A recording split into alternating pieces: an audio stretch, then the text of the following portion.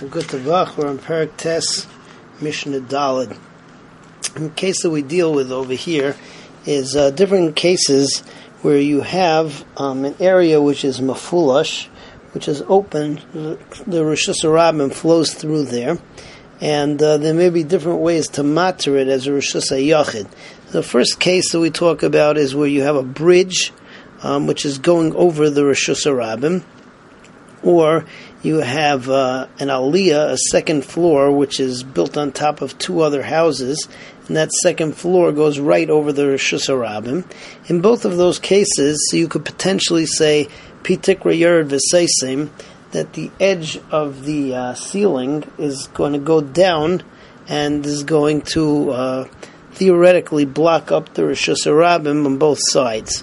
It's a machlekes over here as to whether we say Pitikra Yered V'Seisim in a case where you're blocking off a flow of Rosh Hashanah, and we paskin that you don't say it. Similarly, we have a case of a mavoi, which is mefulash, where you have a mavoi and it's open on both sides. And here again, you have a machlekes as to whether you can make this mavoi into a place where you can carry on Shabbos by putting either a lechi or a korah on both sides. And Rabbi Yehuda says yes, the Chachamim say not. Again, because it's mefulash, we paskin like the Chachamim that you cannot matter such a mavoi with a lechi or a korah on both sides. So let's see it inside. Habayna aliyah al gabe shtei batim.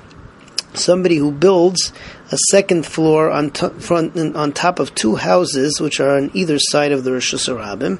V'chein gesharim amufulashim, also bridges which you can go underneath them from one side to the other through the Rosh Hashanah.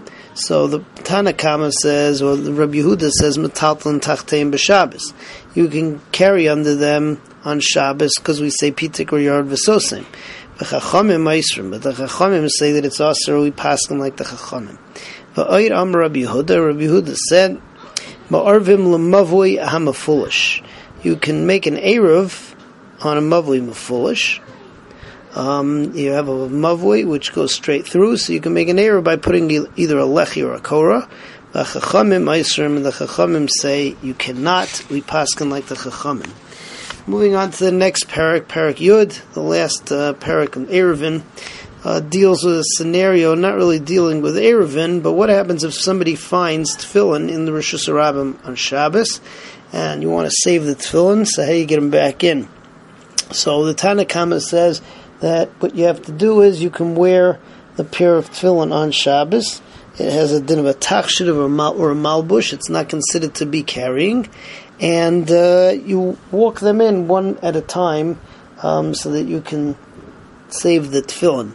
And Rav Gamliel, on the other hand, says you can take two at a time because a person really has place on his head and on his arm for two pairs of tefillin, but we pass them like the Tanakama. What happens if you find a bunch of tefillin and you're not going to be able to bring them all in? So then the halacha is you're supposed to stay with them until after Shabbos. But if you can't do that because of Gzeirah Shmad, that the goyim are not going to be happy with you if they find you with a bunch of tefillin, so you can't do that. So then you're allowed to cover them over and just go and come back after Shabbos. So let's see this inside. Hamaitzi tefillin. Somebody finds tefillin. Machnisam zug zug. So he should bring them in to the Rishus Hayachid by wearing them one pair at a time. You wear two pairs at a time.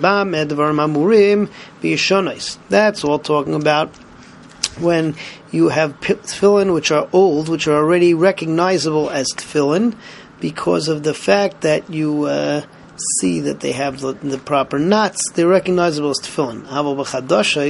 Something that's not recognizable as tefillin, and it may be mistaken as a kameya, so potter. Then you don't do anything, can't do anything, because it's not a tachshit, and you couldn't carry it in. Matson savasim o krichais, if you found bundles or lots of pairs together, bekitzer are a lot of tefillin, and you're not going to be able to get them all in before Shabbos, so you should stay there until Shabbos is over, and then bring them in afterwards. Ubesakana, But if it's in a case where it's a sakana that you can't bring them in, so mechason you cover them up, and then you go on your way. Everybody have a good tavach.